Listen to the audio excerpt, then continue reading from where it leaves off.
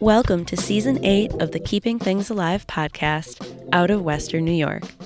My name is Laura Evans.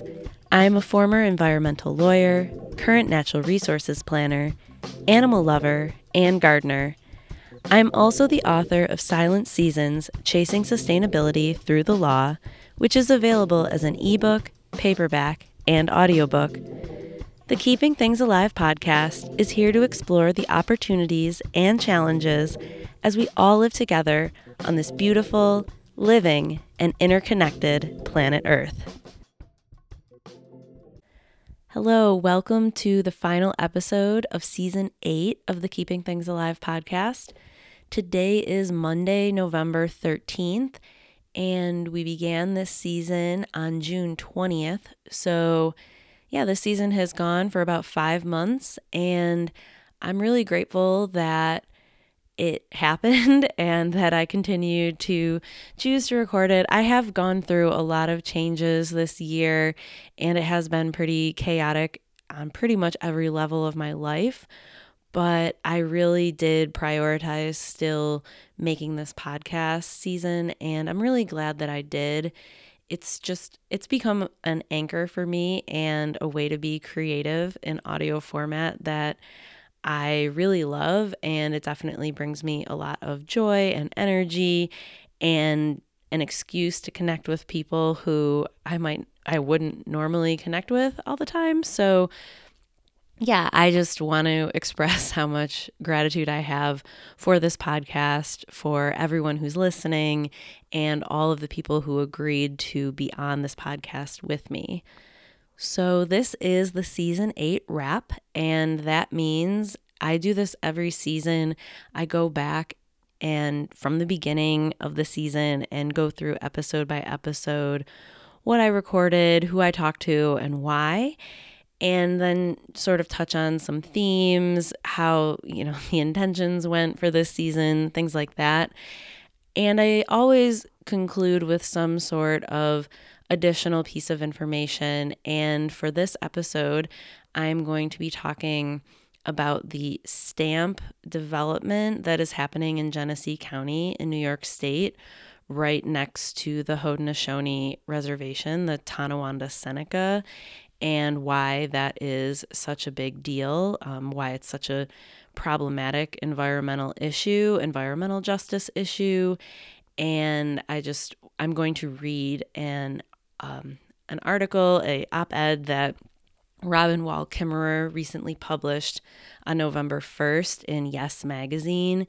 And this is, if you're in Western New York, this is a very local issue, but it is also a statewide issue. It involves New York State very heavily, and then also the entire United States, because the Department of Interior and U.S. Fish and Wildlife Service, they are involved as well, because this particular development requires a pipeline to go through the Iroquois National Wildlife Refuge. And it involves treaty rights and endangered species and ecosystems, and how do we treat the remaining land that is still indigenous territory here in the United States? It has been totally decimated and decreased more and more and more over time, and this is one more strike at that. And I found out about it earlier this year. Maybe it's even been a year now, but I did submit comments a few months ago, and now it's heating up again and people are talking about it. It's been going on the whole time. I just haven't had the ability to fully pay attention, but I do want you all to know about this stamp development site and how big of a problem it is for indigenous peoples and everyone that lives in New York State in the United States. We're all connected, and this matters for all of us. So before we get into that, I'm going to read her article at the end of this episode.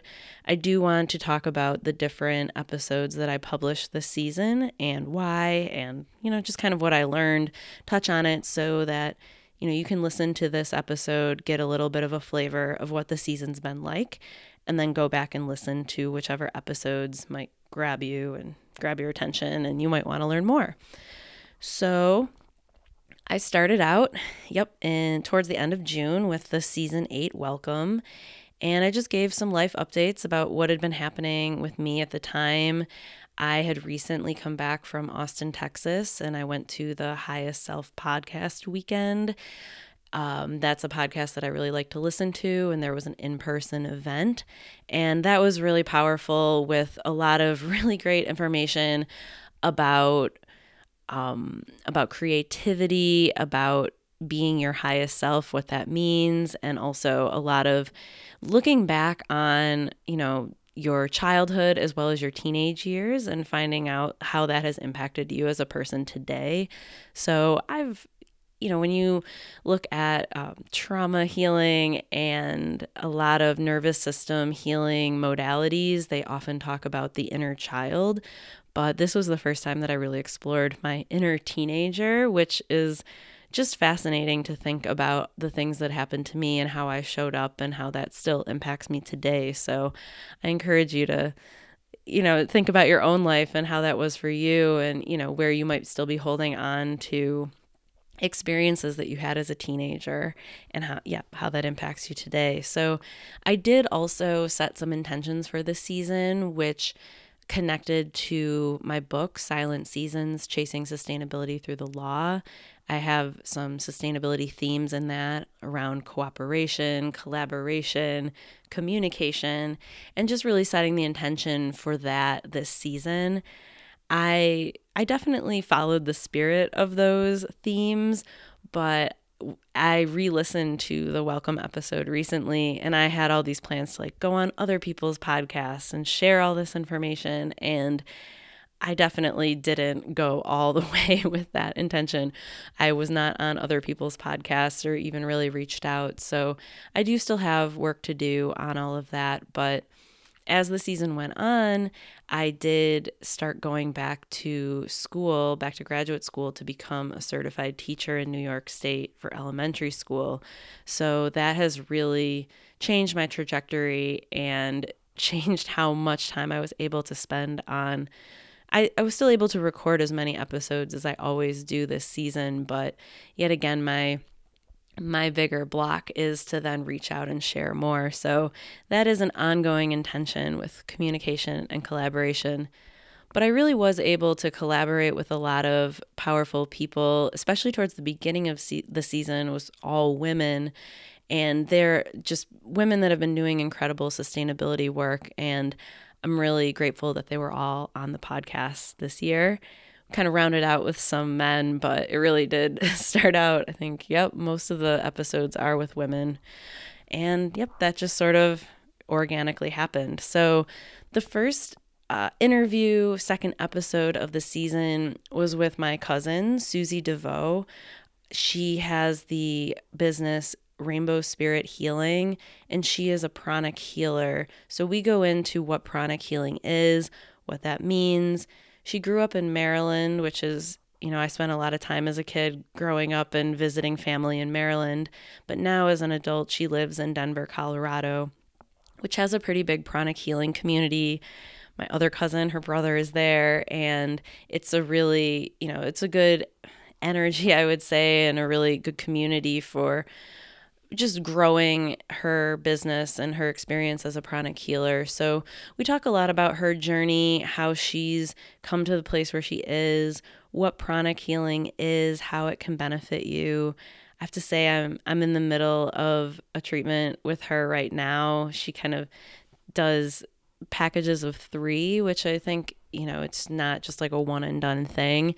It's kind of it's better to do it a couple of times. And we do this remotely, and it seems a little wild that you could be having some sort of healing experience with someone who is in a different time zone than you, but through the power of Zoom and just our minds, it really is.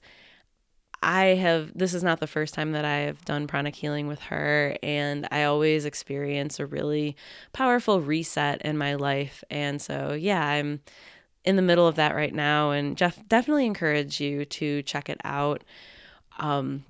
We also talk about one of these meditations that's a part of the pranic healing modality, and it's called the Meditation on Twin Hearts. And that is something that I did every time before I recorded the audio version of Silent Seasons. And it's a really powerful meditation to really meditate on the entire world. You're sort of visualizing the entire world in front of you as you meditate. And that has brought a lot of peace to me. And I definitely encourage you all to check it out. The Twin Hearts meditation is really great. And so that episode was a really nice way to kick it off. She was visiting, us, our family here in Western New York over the summer. And I've just really admired her ability to do what feels right for her, go and travel and chase after her curiosity and bring back a lot of important information that is definitely not mainstream in Western society, but can really have a powerful impact on how we show up and how we heal. Okay, the next episode was a solo episode that I did called Gardening Love, and that is really what it is. It's a monologue about me and my love of gardening, my experiences with gardening, my intentions about gardening, and why I think it is so important for sustainability. I have definitely talked about this many times on the podcast, but I wanted it to be a standalone episode of plants and herbs and why I think it is so important for everyone to grow something. And bonus points, up level if you also cook or, make tea out of the plants that you grow. I can't say enough about how connected we all are to the earth and how, when we are engaging in destructive practices to the earth, it always shows up in human beings as well. And I think plants are really powerful allies in this realm, this place that we're all at. And I really just can't emphasize enough how important it is to garden, pay attention to plants, and form, it sounds wild, but really forming a relationship with them. And, this gardening, it's very seasonal, of course. You can have some indoor plants, and I like that, but really being with plants through the seasons, growing like crazy in the spring, being in the summer heat and, producing fruit and flowers, and then, watching them die down in the fall as you harvest, prepare for this quieter time in winter. It's really powerful and important, and I encourage you to listen to that episode for a little bit more information about what I think about gardening. And so the next episode, the gardening episode, really sets it up for episode 4, which is Primeval Forest Nursery. And I speak with the two main women behind that business, Katie and Selena. And we talk all about indigenous plants. We talk about, why they are so important to be growing wherever you live. There's definitely just kind of a thing in our society about, the newer varieties or the more colorful or, something flashy, different. But the plants that are growing here for a reason, and they are important to the ecosystem. They often, create more biodiversity. They don't outcompete each other and totally grow over each other like a lot of the invasive species do. And Katie does a really good job of explaining, just how to start out as a gardener, what to do. Don't go wild and try to do everything overnight. It's really a process of learning. And so that is a really great episode for just learning a lot more about plants. Katie really knows a lot about plants and gardening and how to do it right and how to set yourself up for success. So that was a really fun episode. I've known Katie for a number of years, and it's been really fun to watch her grow, watch her launch this business and have a brick and mortar this year. And I'm just really excited for her and Selena to be building this beautiful business that I am going to continue going to every year. It looks like next year I'm going to have a more permanent place to be living with a lot of opportunity for gardening. And I'm very excited to be adding a lot more indigenous plants to that place. So, yeah, speaking of places and really, settling into a place that feels right, the next episode is with Maria Casey, and she is the owner of Mother Tree Apothecary and also has an Instagram handle called Unearthing Venus. And Maria does a beautiful job of talking about motherhood and connections to nature, connections to community. We have a really good conversation about the importance of healing the nervous system around other people, nature, animals, rather than in isolation, even though, that is my default, is to go into isolation when I'm stressed or overwhelmed. My nervous system is, operating at high levels, and I want to be alone. But that is not how we heal. We really do heal together. And just, her insights and knowledge, and she really knows a lot about plants, their effects on the body, and then has really embraced supporting mothers before they have a baby and then also after. And the importance of community, again, not doing things alone.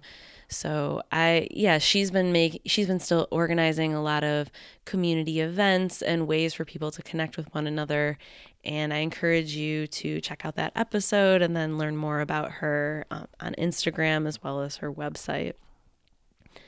All right, so we're getting into halfway through the season, the middle of the season, and the next episode is with Kelly Camacho, and she is an organizer with the Teachers Union here in New York State, and I've known her through community organizing, climate justice organizing, and she's someone that I really look up to. Even though she is younger than me, I feel like she's just got such a powerful leadership presence, and her ability to articulate what is wrong with Western colonialism and how much it harms everyone, especially people of color.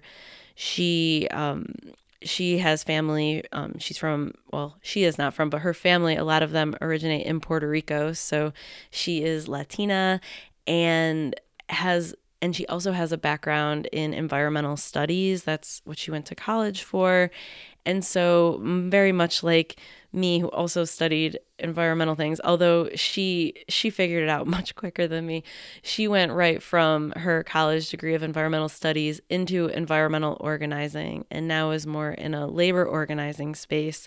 But I really just look up to Kelly so much, and the way that she is able to, move people and bring people in and support others, and as well as animals and the earth, is wonderful. She has a website called Como Se Dice Hippie that I've always really admired. And so, we also, in this episode, we talk a lot about, her background, how she grew up, her trajectory to get to where she is, as well as she took a trip this year to Cuba. And I really I've wanted to talk to her anyways, but being able to talk to her about her trip to Cuba, what she saw, and how, because Cuba is not allowed to do business with the United States, they have had to work around, and they've had to use what they have, collaborate with other people that will collaborate with them, and they've been able to sustain themselves in ways that, we're just not able to do here in the United States, when it's just so easy to order whatever we want. We have whatever supplies we want on hand.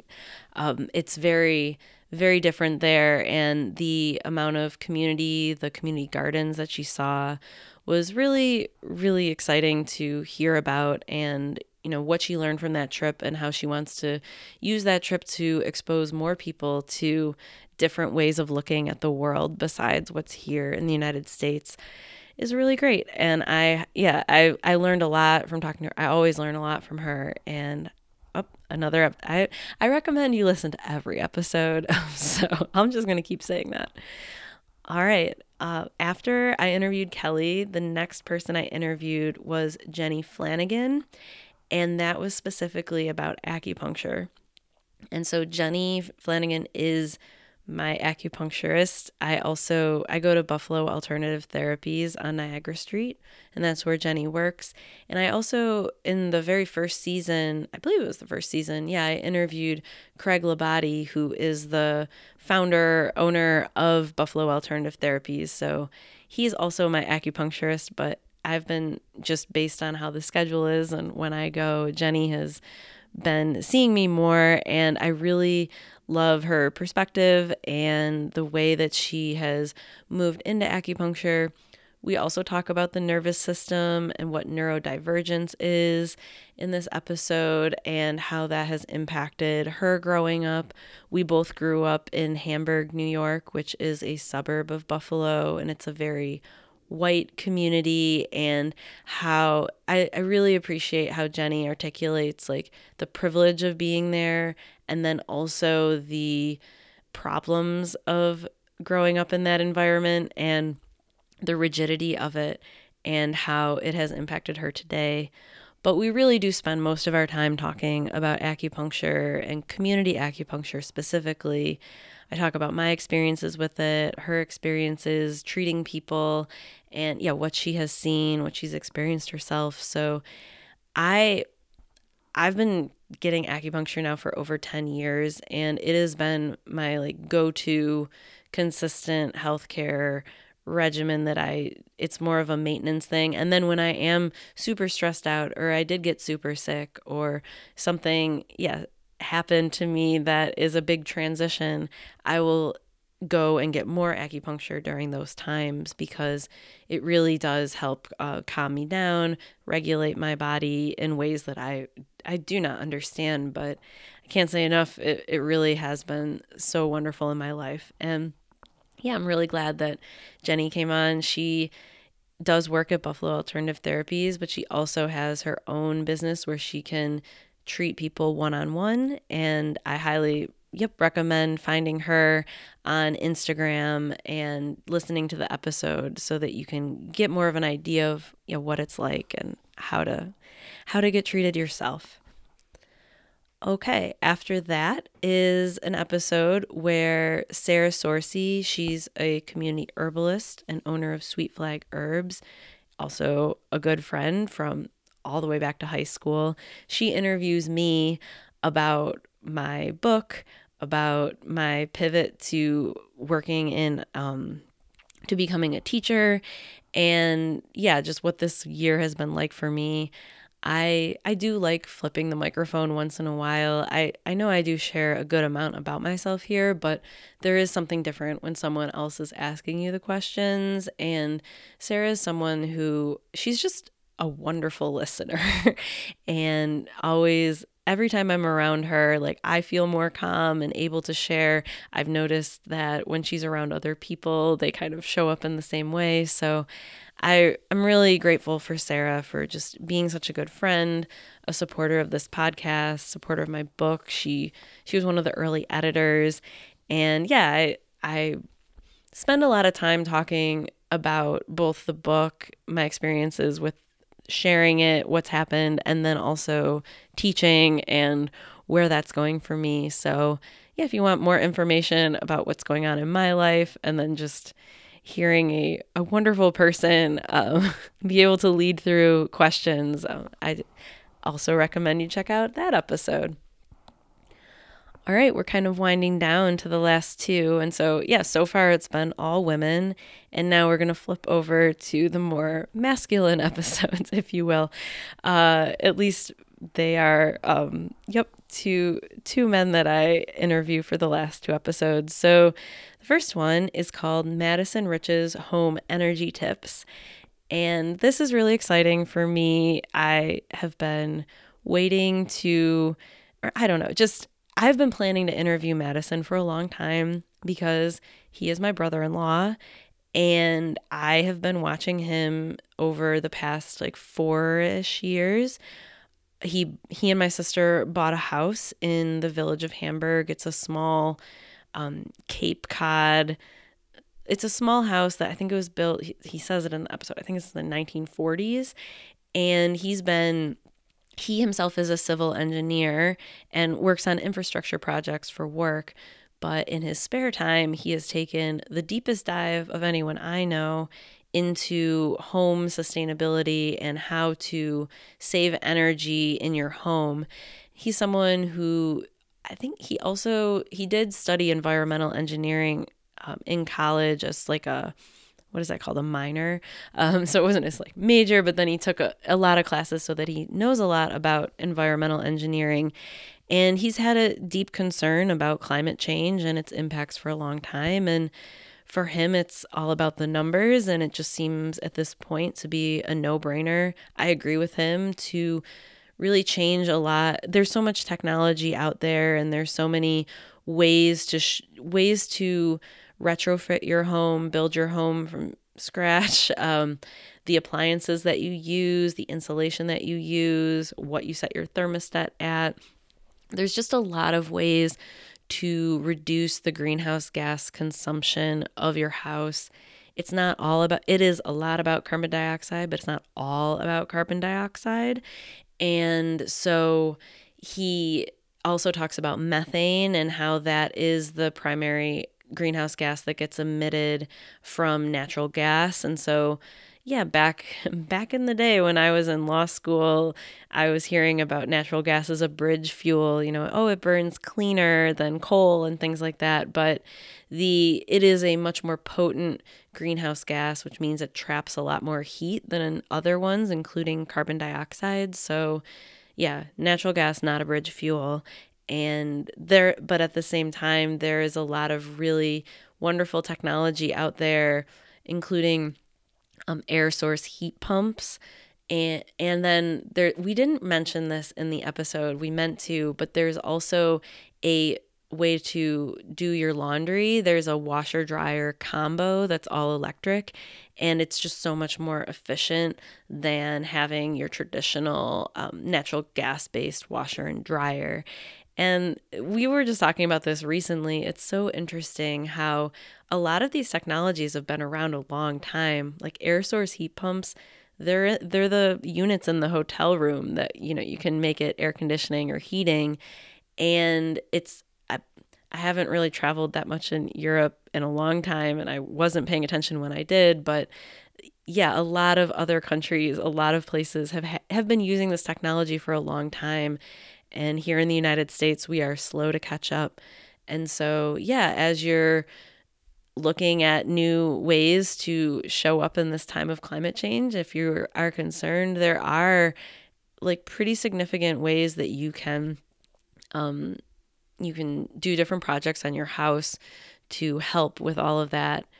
I guess one last thing I'll say, and I don't think we talked about this in the episode, but your house really is part of the energy infrastructure of wherever you live. It's the end point. If your house is leaking a lot of heat or cool and you're needing a lot of energy, like that changes the infrastructure system. So, and I will say this here, and I say it a number of times in the episode, but this isn't to say that individual actions are going to change the trajectory of climate change. It's a systemic issue. These are big systems that are in place, but we are in this moment of shifting systems, and the more people that are paying attention to it, the more people that have the ability to make these changes. Not everybody does. I mean, I'm not a homeowner.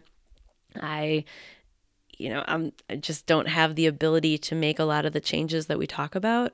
But I also know a lot of people who are homeowners that do have income and pensions and ways to actually use their money to make these changes. And I just deeply encourage those people to do so.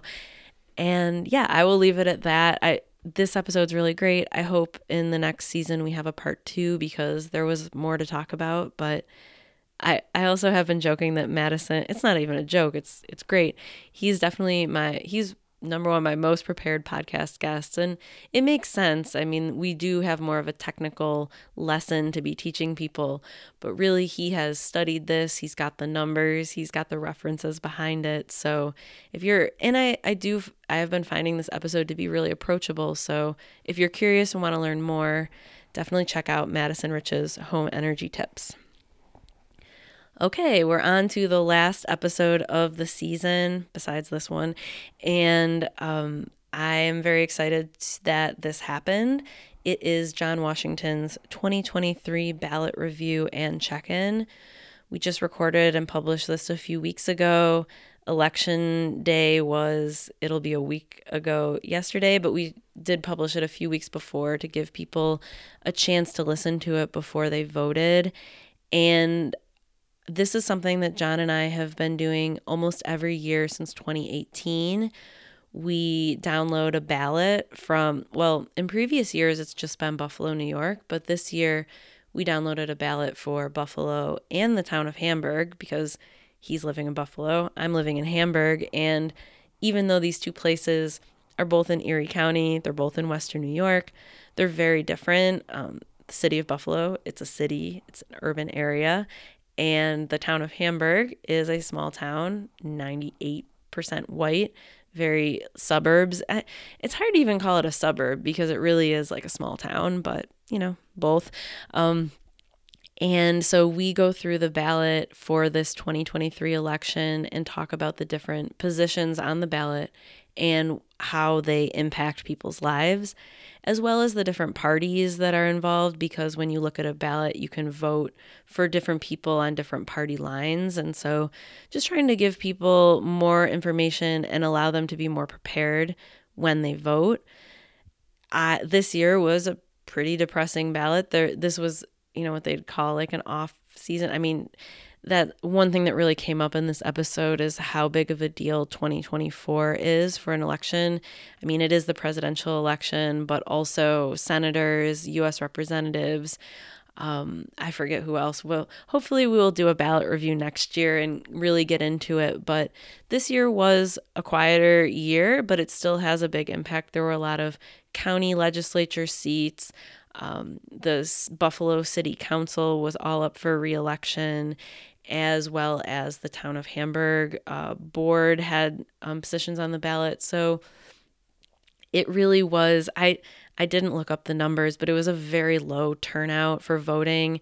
I did see that we didn't cover this area, but the town of Cheektowaga, the supervisor, I believe, maybe the final count is different, but the day of, I believe he won by like 36 votes. So voting, it does get frustrating. I'm frustrated. I don't enjoy going when I don't have very good choices. I'm not very compelled, but it still matters. And it's still important for even just showing, people that are involved in politics that people are paying attention.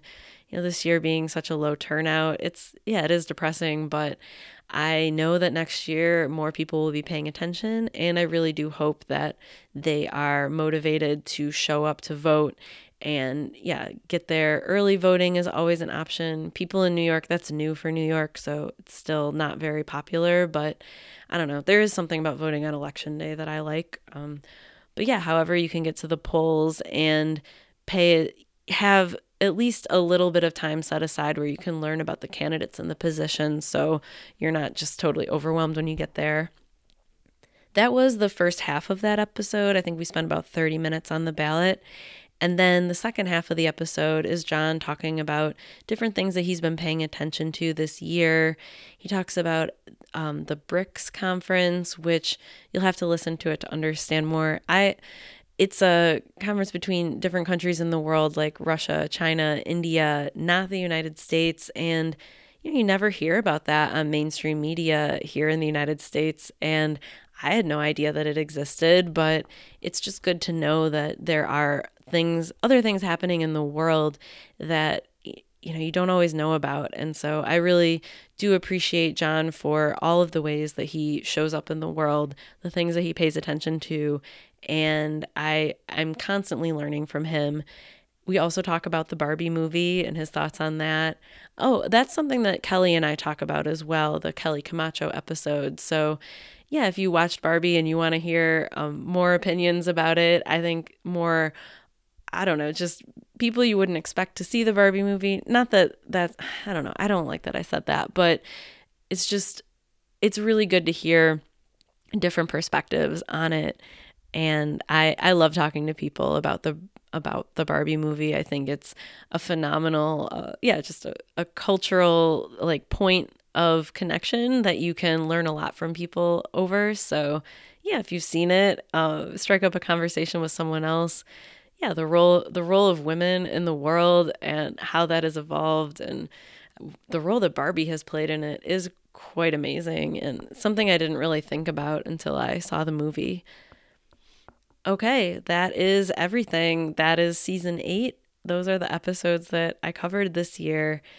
And, I think I did a good job of, just talking about all of it. I don't need to harp on it too much more. I'm going to switch over to stop the stamp work in a second. But I will say that overall themes of this season 8 are, holistic healthcare, alternatives to what you would normally get from Western medicine, and just being able to, not just like go to the doctor because you're hurt or you're sick, but really like how do you maintain your health holistically over time.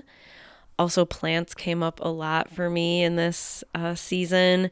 It's very interesting how my relationship with plants just deepens and deepens every year. I mean, I've been now making my own garden, or at least having some form of a plant in my life for the past like over a decade. And yeah, I love them. I think they're super important. They have so many different benefits, and there's just this mutual relationship between humans and plants that cannot be overstated.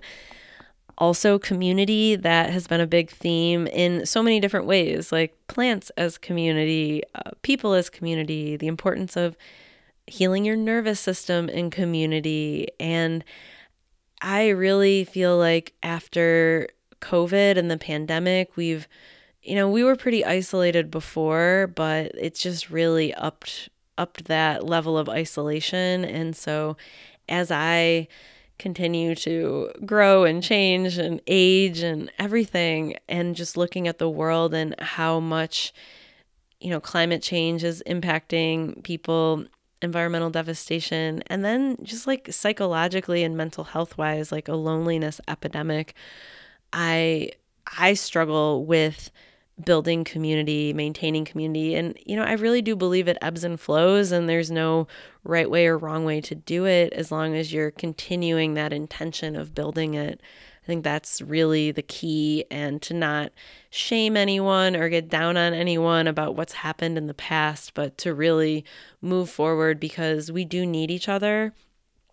To heal, to grow, and that, I mean, speaking of plants and gardening, that's something that I've really found. You can't just have your own garden. That's why community gardens are so important. Or at least if you do have your own garden, growing things that you grow well, and then sharing something with your neighbor that they grow well. And yeah, it's not a solo activity at all. Yep, another theme here in season 8 and this entire all of these are themes of the whole podcast, but sustainability, that's a big one. Silent Seasons, chasing sustainability through the law. What does that mean? How do we continue to sustain ourselves, sustain the earth, sustain each other over time when we are continuously being bombarded by violence, by climate change, just so many different changes, mental health issues, food shortages. The list goes on. Things are so expensive these days. How do we sustain ourselves? And so really continuing on with sustainability and how we can not only sustain ourselves, but future generations, I think is so, so critical. The last theme that I want to touch on is education and teaching. So this has been like the big reveal, the big pivot of my life this year in 2023. And that is, even though I've been thinking about it now for a couple of years, I have made the decision, made the move, and I really am going back to school to be a public elementary school teacher. And I am almost done with my first full semester at Buffalo State University in Buffalo. And it's a really cool program where people who already have a college degree not in education can take the necessary classes to get both their master's in education as well as their teaching certificate in New York State. So I have been learning, going back into academia and seeing so many, issues and opportunities there, learning about what elementary education looks like these days, especially since COVID. It can be quite overwhelming. Sometimes I'm like, what am I doing? But every time I look back on what lights me up, what gives me joy, what makes me want to work harder, it is youth and children. And I know that the public education system has wild things happening in it right now. And, I think it has always, but especially now. But still, like, it is so important. And I just haven't been able to do the service-oriented or impact-oriented things in environmental nonprofit spaces that I've wanted to. And so this lights me up, and I'm following that light. So yeah, education and teaching has definitely come up a lot this season of the podcast. And for the first time, I would say, since I've been doing the podcast, since 2017. Okay, so we are at the end of reflecting on the season. That is over. And now I want to talk about the Stamp industrial development site in Genesee County. And it is an environmental justice issue, an Indigenous peoples justice issue. And we are all here on this earth. We're all a part of the earth. It impacts us all, especially if you're in Western New York or New York State. But like I said at the beginning of this episode, the U.S. Department of Interior and Fish and Wildlife Service is involved. So anyone in the United States or the world, whatever you want, can comment on this issue. This is important. The more I think about it, the more it's just this intersection of so many different things, especially the way that European settlers have treated and harmed and just erased so much of Indigenous people and culture in North America. And now here is one more strike at that. And so I have learned about the project. I understand some of it. But I just wanted, instead of me talking about it anymore, I wanted to turn it over to Robin Wall Kimmerer. She is the author of Braiding Sweetgrass. I did use one of her quotes in my book, Silent Seasons, Chasing Sustainability Through the Law. She is an incredible plant scientist and also Indigenous woman who has been able to merge plant science and then plant medicine and more of the indigenous roots of plants together. And just recently, less than 2 weeks ago, her essay was published in Yes Magazine. So I'm about to read it to you to close out season 8. Stand for Indigenous Land Justice. Stop Stamp by Robin Wall Kimmerer. November 1st, 2023. New Yorkers owe an unpaid debt to the Indigenous nations whose lands we occupy, and today we have a chance to take a stand for justice. Maybe you know that the Haudenosaunee now live on tiny scraps of their original homelands, from which they were forcibly removed. Maybe you know the painful history of how dams, toxic waste dumps, and industrial pollution have diminished and degraded reservations in New York State. Maybe you think illegal land taking is only a remnant of a shameful colonial past. Maybe you think environmental justice means something in an enlightened state like New York. In the case of the Tonawanda Seneca and the Western New York Stamp, Western New York Science and Technology Advanced Manufacturing Park, you'd be wrong. I recently had the privilege of walking through the big woods with Tonawanda Seneca Nation citizens and fellow scientists under a towering canopy of immense oaks, maples, and basswoods. On that lush summer day, thrushes, thrashers, and rare warblers sang above us as we traipsed through ferny glades, the earth soft with centuries of leaf fall and carpeted with wildflowers, more diverse than I've seen in many years of botanizing. So rich is this territory that Chief Kevin Jonathan calls it one of the most important hunting and gathering areas for the entire Haudenosaunee Confederacy. Side note, the Haudenosaunee Confederacy the Western name is Iroquois Confederacy. So, signs of wildlife were everywhere, and the deer eyed us warily as if to ask, "What kind of human are you?" That's a good question. At night, the air rings with peepers calling, toads trilling, and the soft, low hoot of endangered short-eared owls.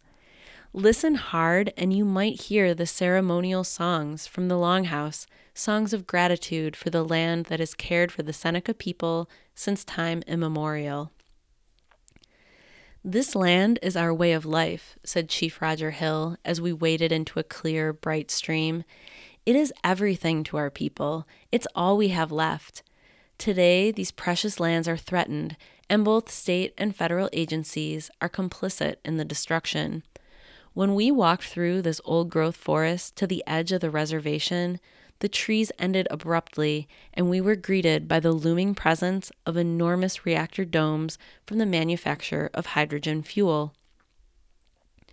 Bulldozers, subsidized by your tax dollars, are revving their engines and spewing stink into the flower-fragrant air to construct a proposed industrial park that could destroy it all.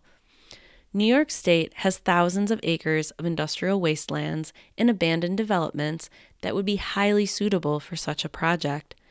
But instead, the Western New York Stamp Project in Genesee County is being sited right on the border of the Tonawanda's pristine big woods. While there is just one fully confirmed tenant so far, others may include distribution warehouses and industrial manufacturers. Stamp has been referred to as land development, but the more accurate term is habitat destruction in one of the last unbroken landscapes in Western New York.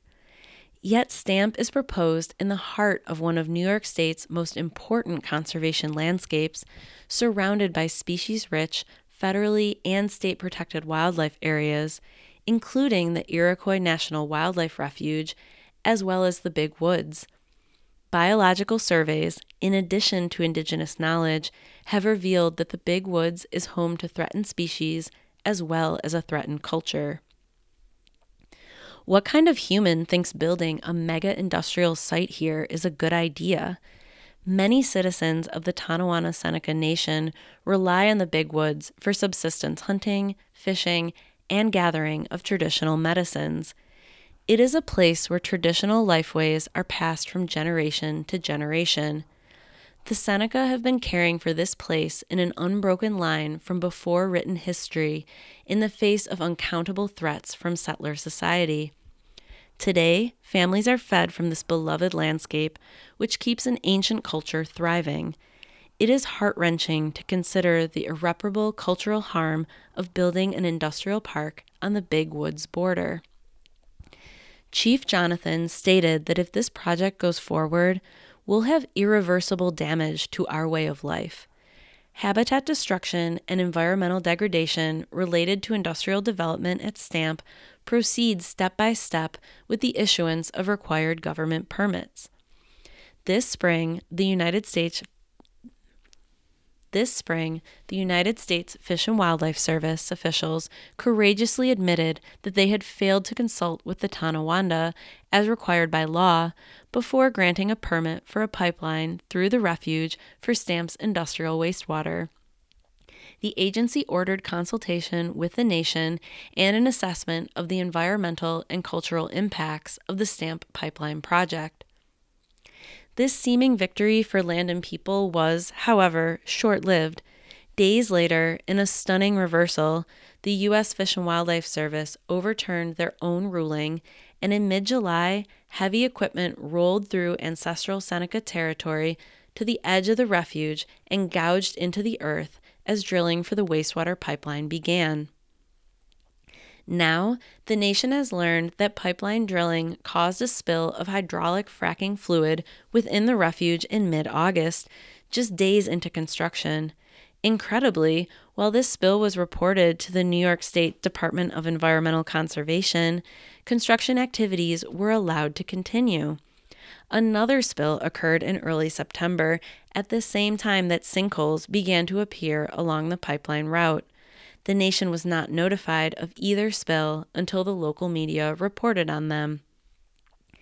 If this construction continues, it would be an immense injustice to Mother Earth, said Sub-Chief Scott Logan, one of many nation leaders and citizens who have spoken out in opposition to STAMP as a violation of their sovereign rights and their cultural covenant to care for the land. Construction activities have been temporarily halted within the refuge and Orleans County due not only to the spills and sinkholes, but also to a temporary restraining order issued by a state court in a lawsuit filed by Orleans County, where the STAMP developer hopes to discharge the wastewater. This temporary pause is not enough. The Tonawanda Seneca Nation has demanded that the U.S. Fish and Wildlife Service withdraw the right-of-way permit and conduct consultation and a full environmental review.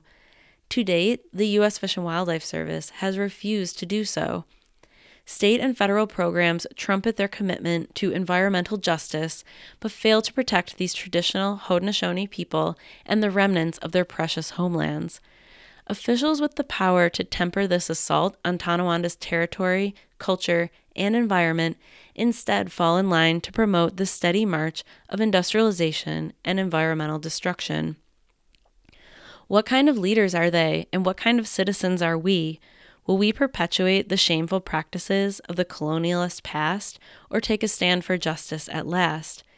Interior Secretary Deb Haaland and New York State Department of Environmental Conservation Commissioner Basil Sagos, will you use your courage to reshape this age-old narrative of unjust taking from indigenous nations?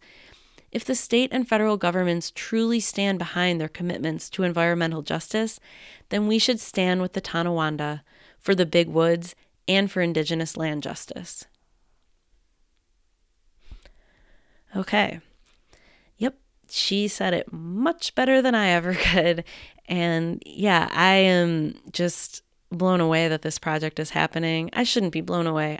I know this stuff happens a lot, and it is, why I'm going back to school to be a teacher. And I really encourage everyone to follow up on this issue. There are ways to, speak up with the Department of the Interior, Deb Haaland, the New York State Governor, Kathy Hochul, the New York State Department of Environmental Conservation Commissioner, Basil Sagos. This needs to stop, and I hope that it does.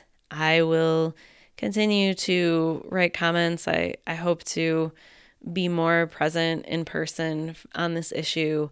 But yeah, I just wanted to bring it all to your attention. This is happening right now, and it needs a lot more people to raise their voices about it. It is, an environmental justice issue.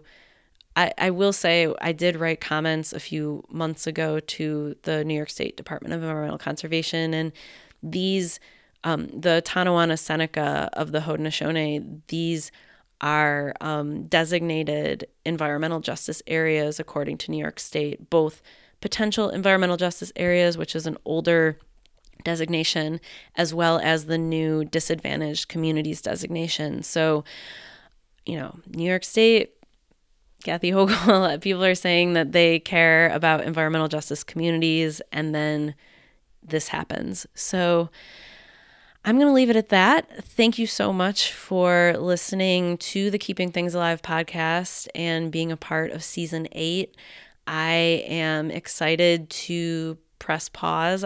This the season is over, about to head into winter, take some rest, and then I will reemerge in the spring with season 9. And yeah, we'll see where I'm at that point. I really care a lot about all of these issues. Keeping things alive is something that has continued to keep me going through all of these years, and I only want to continue sustaining it and growing it. So if any of you want to leave a comment, review, talk to me, you have a question, my website, www.keepingthingsalive.org, is a great place to start. And yeah, thank you so much for listening, and I will be talking to you next year. Thank you for listening to the Keeping Things Alive podcast. For more information about sustainability, this podcast, and my book, Silent Seasons, Chasing Sustainability Through the Law, please visit www.keepingthingsalive.org.